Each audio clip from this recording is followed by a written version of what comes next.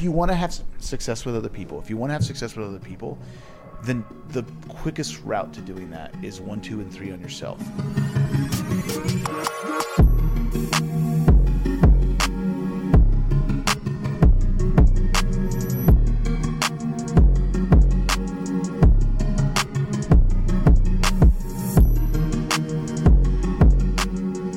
Okay, so we talked about Habit 3 last couple episodes, which we got some good feedback on that stuff. I think it's really impactful. I haven't heard that yet. The principle-based stuff. I'm receiving the feedback right now. Thank you. Yeah, well done, Tim. Well done, Hayden. So one of the things that I wanted to ask you about, if that's okay, is do it. I've been thinking about all the things I've noticed you do at a high level, and my thought has been, well, why is Tim as good as he is? Why has he been able to build the business that he's built? So we're documenting going from 80 million to 200 million. Yeah, nice. And everything that entails. So I've been wanting to replicate those things that you do well. And one of the things that I know you do very well is one-on-one meetings with people. So sitting down in a room with someone, and they might come in with a whole host of problems. And somehow every time they leave the room motivated, excited, clear on their vision, who they want to be, what they're about, and they have a plan for going and executing and being a better version of themselves.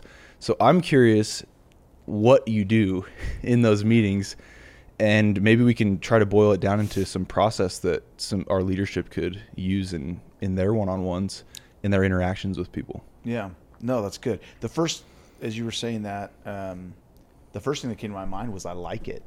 I like it a lot. So like the one-on-one interaction. Yeah. I've been using a word, emoting. I don't know if that's a word. Like, do you emote? Do you? Sure. Why not? I don't know if it's a real word, but it means something to me. I'm not smart enough to know if it is or not. Which means it's a real word. Okay. I like to emote. I like to connect with people emotionally. I like to, I enjoy that one-to-one a lot. Like, I feel like that's where I really find myself, and I feel like I'm actually like serving the one, right? When I love it. So I think that sets the tone for everything, because it means going into the meeting, like, think about all you have going on, and like you got a one-to-one, and it's like, man, I could be doing 40 other things right now that actually need to be done, and I'll probably still have to do it 1 in the morning instead of doing this one-to-one, right? And so like actually liking that interaction and just deciding to be in it, I think is step one. If you don't and your mind is like elsewhere, that everything goes really, really bad. Okay, I have 2 thoughts. My question is, where does good luck pulling this out of me. Where does that come from? So like when you say liking doing it, I want to know what that means. But first, let me make a point really quick, because I think this ties in really well to what we've been talking about in Habit 3, which is putting first things first, right? The whole idea of organizing and executing around your priorities is actually organizing and executing around your most important relationships, right? Because Covey talks about being effective with people and efficient with things, and the world wants to be very efficient with people. So it's like, how do I maximize this relationship with the least amount of time, basically? Yeah. But you can't do that with people. It breaks against the laws of human interaction and interdependence. But you can do that with things, though, right? So the to-do list is very different than the one-on-one. Yeah. So that just begs the question for me is like, sorry, there's a couple points that I think are important here. Very ambitious people want to be efficient and get the best return on their time. So it's almost counterintuitive for a really ambitious person that's after the money and after making an impact to, like, at scale. It's counterintuitive to say, well, the most important thing you could be doing is your one-on-one interactions. Do you see what I mean by that? Yeah, no, that because it's all sense. about the volume and the scale and the money, and like oftentimes it's hard to connect the dots. Like, well, how does me loving and caring about the one make it so that I can also be impactful at scale? So so 2 things for me. So first off, I'm going to look at it holistically, how I actually feel about it, and then I'm going to talk about it logically, like agnostic of like how I feel about the person. So emotionally, how I feel about it is like, I genuinely freaking love the person I'm meeting with. Like, I actually feel that way. I'm excited to meet with them. I genuinely want them to win. And it makes me happy. Like, if I can help them go win, I feel really good about myself. Like, that feeds very much into like my personal mission. Yeah. Right. And so that I think is really important. But then logically, like totally selfishly, right? You made a comment to me the other day about like, hey, if I'm going to trade 1 unit of time how many units of output am I going to get back for that? Yeah. So like when I'm sitting down with a leader, and if I can go take 60 minutes or even an hour and a half or however long that needs to be for whatever we're talking about, and if I can go, usually you got someone coming in, and you may be, as their leader, like the only person they can even talk to about some of their troubles, concerns, woes, right? Yeah. That doesn't go down the chain. If it does, you have a problem. Yeah. At best, it goes up. And they start doing that with their wife or their family member, and now they're like, why don't you quit your job? So like, right? I mean, so like the really proactive people that maybe are struggling with things, you might be their only outlet for productive dealing with those issues. That's important to remember, because if they don't have a productive outlet, then you're going to get a non-productive outlet, because there's going to need to be an outlet eventually. Yeah. So logically going in, and if I can give them that productive outlet, and we can go process those things and leave renewed, excited, motivated, with a plan, ready to act. How many units of output did I just gain with that one unit of input that I gave? Right? I mean, I'm literally multiplying myself just by doing that with that one person. I understand it's with one person, but does that one person manage 30 people? Right. And then will those people in 2 years turn into 70? Yeah. I mean, I think that it's really interesting when people get into this idea of like what's worth their time. I mean, how do I know that didn't just turn into 1,000 people in 7 years? And that's how productive your meetings can be if you want them to be. Right. And ultimately, that's for me, even I think we would agree with this, that the pitch to a leader of it's worth your time to have effective one-on-one interactions because it's going to scale to this ROI, that's still like a surface level kind of downstream effect of why we should even care about one-on-one interactions and why we should make them effective. Because at its core, I don't think it's healthy for a leader to be saying, well, this is worth my time because it turns into this many dollars later, right? Like even that might be a paradigm that would make it so that people miss the idea of why do we care about one-on-ones? Well, because the one is the only person that matters, actually. Covey, hence the genuineness. I mean, that's right. When I even go down the units of time, it's like whenever I'm talking to someone who doesn't get it, I first try to speak to their selfishness so they can understand that. Yeah, which is why we've been talking about it this way. So that then they can be open to what matters most. It's like you hit on the external desires first. You're right. So that they'll be open to me reaching the internal, and the meaning and the purpose and that kind of stuff. I heard Clayton Christensen talk about this when his whole theory of disruptive innovation actually at its core is that the bigger a company grows, the more they miss out on the best investments they could make, because those best investments are always going to be smaller. So like Warren Buffett, I've heard him talk recently about how he's like, we just don't do many deals these days because we have so much capital. There are like very limited deals we could even do that would be worth our time, which is interesting, right? Yeah. But like Clayton Christensen's whole model of the disruptive innovation was the bigger someone gets, the more they overlooked the best investments, because those best investments always start at the ground level, the one. And he even ties this to like church congregations and other organizations like nonprofits. Mm-hmm. The bigger these congregations get, the more they overlook their mission of serving the one, because they start having to worry about these other logistical things. And his whole point is like, there's something about the laws of things that be, the principles of the universe, that dictate that like the unit, the one person is actually the most important thing you could focus on. I love that. It's really cool, and it's very powerful. But that's, I want to understand first off, your view on that, which what I'm hearing is like, it's because you love them. That's why you do them, first of all. Yeah. But then what happens in those interactions that makes them so impactful? So I think,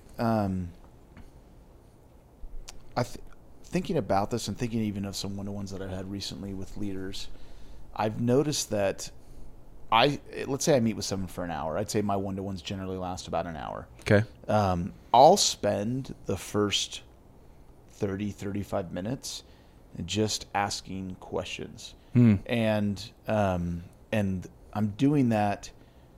I'm actively listening.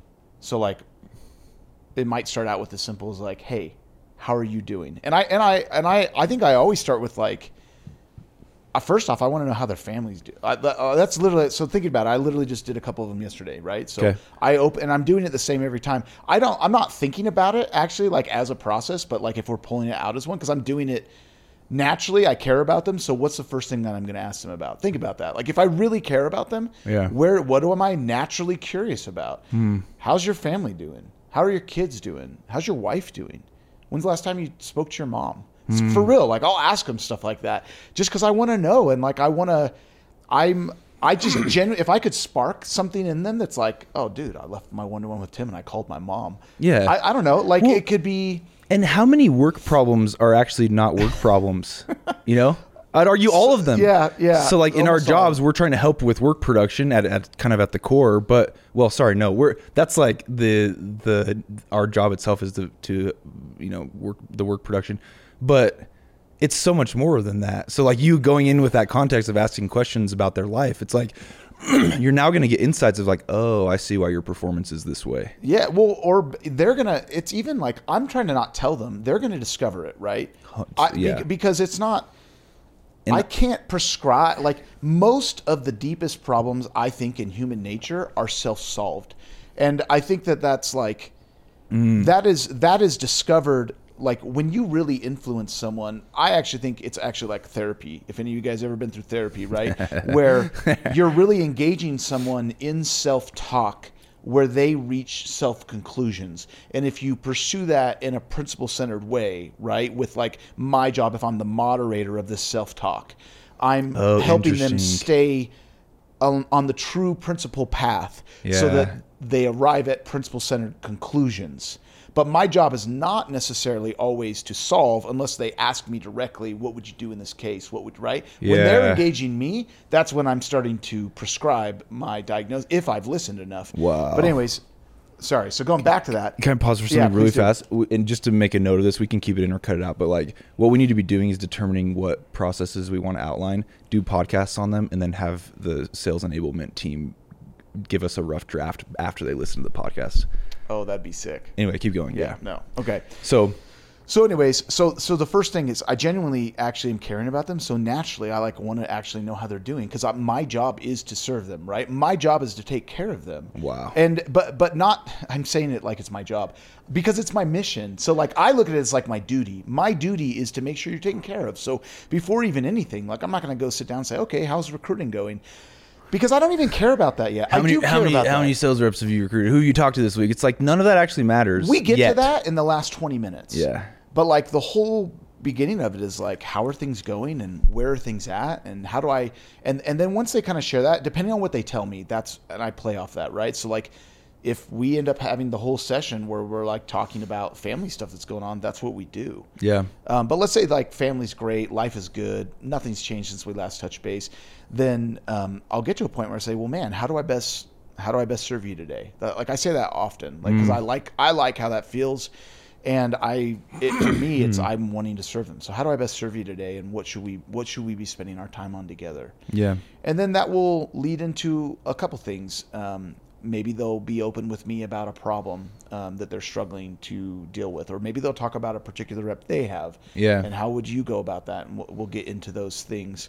And then even there, I'm still listening, right? So let's say they give me a problem with a rep. Then now I spend the next 10, 15 minutes like asking all sorts of clarifying questions. Okay, well, how's this going? And what have you tried so far? And how do you feel when he does this? And like really trying to understand. And then when we get to the point where I really feel like I've understood and we've kind of exhausted, like even if I asked another clarifying question, there wouldn't really be more for them to add. That's when I say, okay, so before we move into the next piece, let me make sure that I understood you. And I'll repeat my understanding of what they just said back. Yeah, and you're not doing this. I've been on this kick. Bjorn will think this is funny because I've been talking about this. Like, Chris Voss wrote that book, Never Split the Difference. Oh yeah. He talks about when you're negotiating, you want to like literally repeat back to them so you mirror what they said. It's basically mimicking exactly what they say. It's I'm doing it so I can I just want to make sure we are talking about the same thing. Right. And that's because a what real I hear problem. you doing, and it actually is very much in line with like the principle-centered leadership approach from Covey, is different than what Chris Voss says. Chris Voss says you should just repeat back to them what they say. I'm like, okay, that's awesome if you're negotiating with a terrorist because they're so narcissistic. And sometimes we are. And a lot of times, I'm just kidding. And but they're so narcissistic, they're just going to keep talking anyway. But what you really should be doing, and what I hear you doing, is you're trying to capture the feeling of what they're saying. So if someone's like, man, you know, they're talking about their family and they're like, I'm just having a really hard time, and my dad this and my mom this and my brother's this, and you're like, it sounds like it's kind of a struggle for you to balance the family stuff and everything else is going on, and I imagine this and this, and I also perceive that you're kind of saying this. Is that right? So you're actually trying to capture the feeling of what they're saying. Oh yeah. Because it's so easy to mimic it back to them, and it's kind of manipulative. But when you're really seeking to understand, you're actually trying to say like, no, what is he trying to tell me? Well, I'm trying to, right? and I'm trying to really understand, because also, like, so in my stewardship, right? If you fall under my stewardship, I have a duty of care to you. Yep. That's how I feel. I self-obligate myself to have that duty of care. And I want to make sure that before I just go spitting out some like counsel or advice or here's what I would do, like, did I diagnose the problem correctly? Yeah. Am I even addressing the real concern? Because sometimes I'll say, is it this? And they'll go, actually, it's not that. It's more like this. And I'll go, oh, so like this? And they're like, yes. Yeah. And then I'm like, cool. And now I can get into the work. Right. And we're like coaching. Now we're like 30, 40 minutes in, but now we can say what this is. And depending on the thing, you know, oftentimes I'll even say, okay, now I do have some opinions on this, but if I give them to you, are you willing to take action on them? Or I'll say, are you willing to do what I'm going to ask you to go do? Especially if I'm really certain about what needs to be done, I'll say that. And I do that intentionally because I want them to understand the gravity of that. Like, we're having a meaningful interaction, and I also have an expectation like, hey, dude, I'm going to help you. Yeah. We're going to talk about this, and I'm going to give you what you need to do. So are you going to go do it? Are you going to give us the catharsis of this interaction, which is the fruit of you actually going and solving your problem? Yeah. And I want that. I want that commitment from them, and I kind of am trying to get that up front. Yeah. Before I even tell them, because I want them kind of going, okay, now it also makes them listen to what I'm about to say. Oh, I'm going to do it. Yeah, I just committed to do it. I'm going to listen.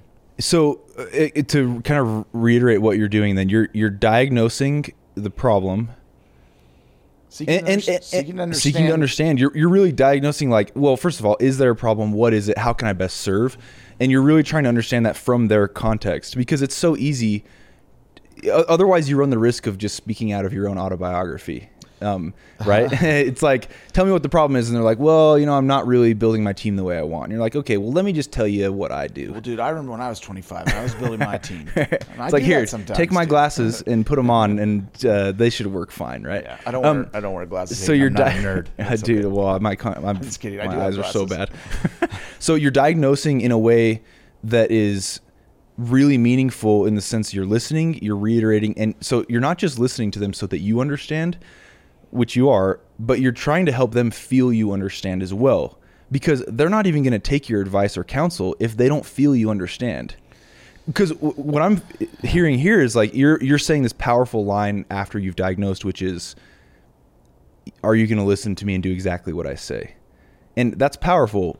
I'm asking for their buy-in.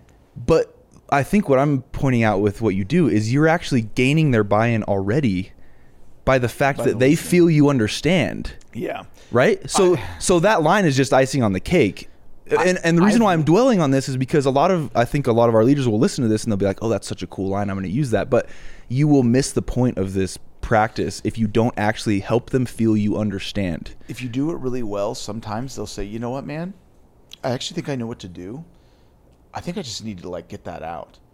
I've had that happen multiple times. Probably more often than not, I would imagine, right? Yeah. If it's anything like those interactions I've had with people. Because often they're self-solving. Yeah. And I think that's incredible. I have watched leaders go in and really struggle to do the active listening part, like Covey would teach. And again, for a myriad of reasons. It could be because they don't have the discipline to do it, and they're just so into themselves that they actually don't care about the person. Yeah, that's what Covey says, is that you're not strong enough yourself to be vulnerable to being influenced and understand. Yeah. Sometimes though, also I've seen people really busy and stressed, and they're in a different Their state. mind's just not They're in there. the wrong state to do it.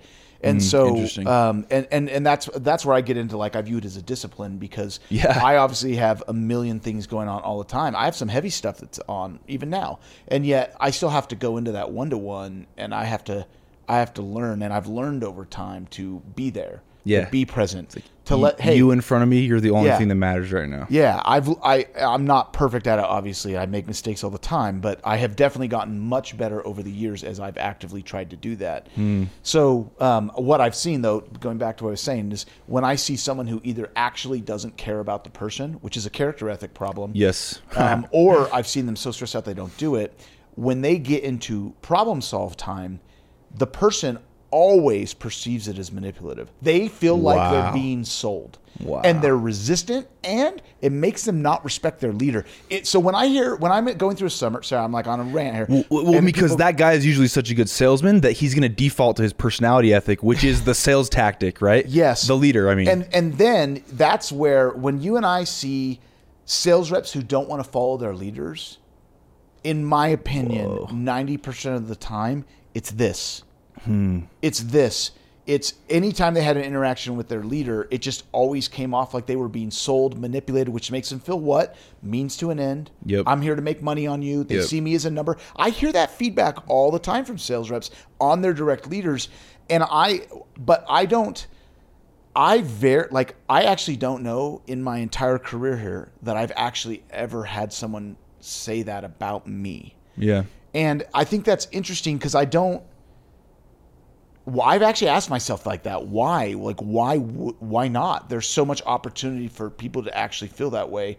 And I do think that, like, it just comes down to, number one, do you really care about people? And do you take the time to hear that, to hear them, to know them at that level? And I think that at the very least, we all make mistakes, but it will minimize that and allow people, they'll feel that. Like, 100%, when someone dude. feels understood, it is impossible for them to not simultaneously feel loved and cared for. Yeah. Fascinating. Can I point out something here too, which is Covey states that trust is derived from two fundamental principles. One of them is competency. So your ability to be expert at the skill that it takes for whatever your role is. And then the second one is character, who you are as a person. And in essence, like, your ability to make and keep commitments to yourself and live within integrity of your own values and to true principles. So why this is relevant for, like, an effective leader is seeking to understand. You have to really care about them. That's a character thing. You have to love them. You also have to have the skill set of being able to do this. Like, I've been practicing this with my wife at night. One of my goals for the last few weeks is when I get home and we're up in our room, I put my phone away and I just ask how her day is going. And I'm actually practicing this active listening and capturing the emotion of what she says. And that's a really actually difficult thing to do.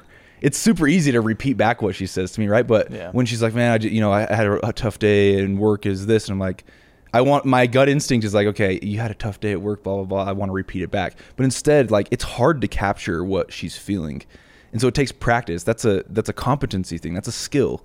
But you know what's also a skill is being so professional that you actually know what to do once you know how they're feeling and what they're, right? Yeah. So, like, when you say that line, you're transition into now coaching them, which is, are you going to listen to everything I say and do it perfectly? That's assuming that what you tell them is actually going to work. And why will it work? It's because you're a freaking expert in the thing you're coaching them on. So as we're thinking about leaders, like, you have to care about people and be good at this, but that's not enough. You also need to be good at your job so that you can coach the right things to lead them to success. Yeah. So that it becomes true when you say, listen to me and I promise you it will solve your problem. I love right? that. So Yeah, now I your love coaching that. takes up greater whole nother span of level. influence, because you're like, well, do you actually know how to coach them? Are you actually good enough at your sales processes that what you tell them will work? And that's, I think, a different ballgame. I agree with you 100%. It reminds me of last night we were even talking about this, where I keep going back to, again, the premise of Covey is like success with self before you can have success with other people. And it's when someone's trying to gain that competency, right, in their thing, I go back and I'm like, hey, go do your work and then get really good at habits 1, 2, and 3. Yeah. Right. And if you can go do that, it's usually working on yourself. Like if you, it's so a crazy good. thing. If you want to have success with other people, then the quickest route to doing that is 1, 2, and 3 on yourself. Habits 1, 2, and 3, focusing on that and working on yourself. Yeah. And you just find that that's where, I mean, now we get into circle of influence and expanding that and Right. start having success with other people. But like that goes back to I said in my other podcast with you, right? The problem is me. What did I mean by that in that other episode? I meant if I'm not getting where I want and I'm not having the success I want with other people, whatever those outcomes are, I have to go work on myself to increase my circle of influence so I can eventually become who I want to become and get what I want to get. The only way the problems of our life get solved is if we change who we are. We can't expect anyone else to change. Yeah, that's really interesting. I mean, this is I had an interaction with a sales rep yesterday where he wanted to meet with me, and normally I'll ask the person beforehand, like, well, what do you want to talk about so I can be prepared? But I didn't do that this time because I wanted to see how I could do just like on the fly, basically. Yeah. And I went into the meeting and he's like, hey, I just want to know, you've been successful. Like, I want to do this for a long time working with you guys. What do I need to do to be successful? And I felt myself wanting to just spew my knowledge right there, right? Yeah. Well, let me tell you. And but in my mind, I literally just had this thought of like, Hayden, you're going to read your autobiography to him. That's not his life. So like, you don't even know what success means to him. So instead I did what you just described, which is like, well, help me understand like what's driving your ambitions. Cause to me, it sounds like you want to level up. That's why we're meeting. Is that right? And he's like, yeah, I want to level up. I'm like, well, what does that even mean to you? And then we went on this whole conversation about like, oh, dude. I was like, so what do you admire though? Yeah, tell me what it was cool. Out. So this is really fascinating, right? Because I was like, well, what does success even mean to you? And he's like, well, I just want to do this. He started talking about his summer goals. Mm-hmm. And I'm like, well, let's forget about the summer goals. Like, who do you admire in your life that makes you want to emulate them? He started talking about his father, his dad. I'm like, well, what do you admire about your dad? And we went on this whole line of questioning for like 45 minutes to where like I did not give any advice on success, but he defined success for himself based on my line of questioning and really, really seeking to understand. And then I was like, it's interesting because like, and I pointed out to him, I was like, the reason why I haven't even given you any advice yet is because if I just told you how to be successful, I would literally just be telling you what I did, but like my life is not yours. And so I want you to be successful for you and what that means for you. But I know there's basic principles that will get you there and we'll probably end up going down the same route. Yeah. But like, you need to understand that I am going to give you advice for you, not out of my own autobiography. Whoa. And so then that transitioned into, I was like, okay, so I think I got a really cool plan then. Like, let's talk about it. Is that cool? And then by that time he was just like, yeah, dude, I'll do whatever. But it pointed out to me and reiterated to me what you're saying, which is you really have to actually care and understand where they're coming from, like their frame of reference. If you try to give advice from your own frame of reference, then you literally won't give them the right advice. That's fantastic advice. I think I more often will go autobiography, so I learned something myself. I do every time. So this is an attempt not to, but yeah. Well, I think we did a freaking good episode for today. But yeah, seek first to understand. Okay, thanks, Tim. Thanks.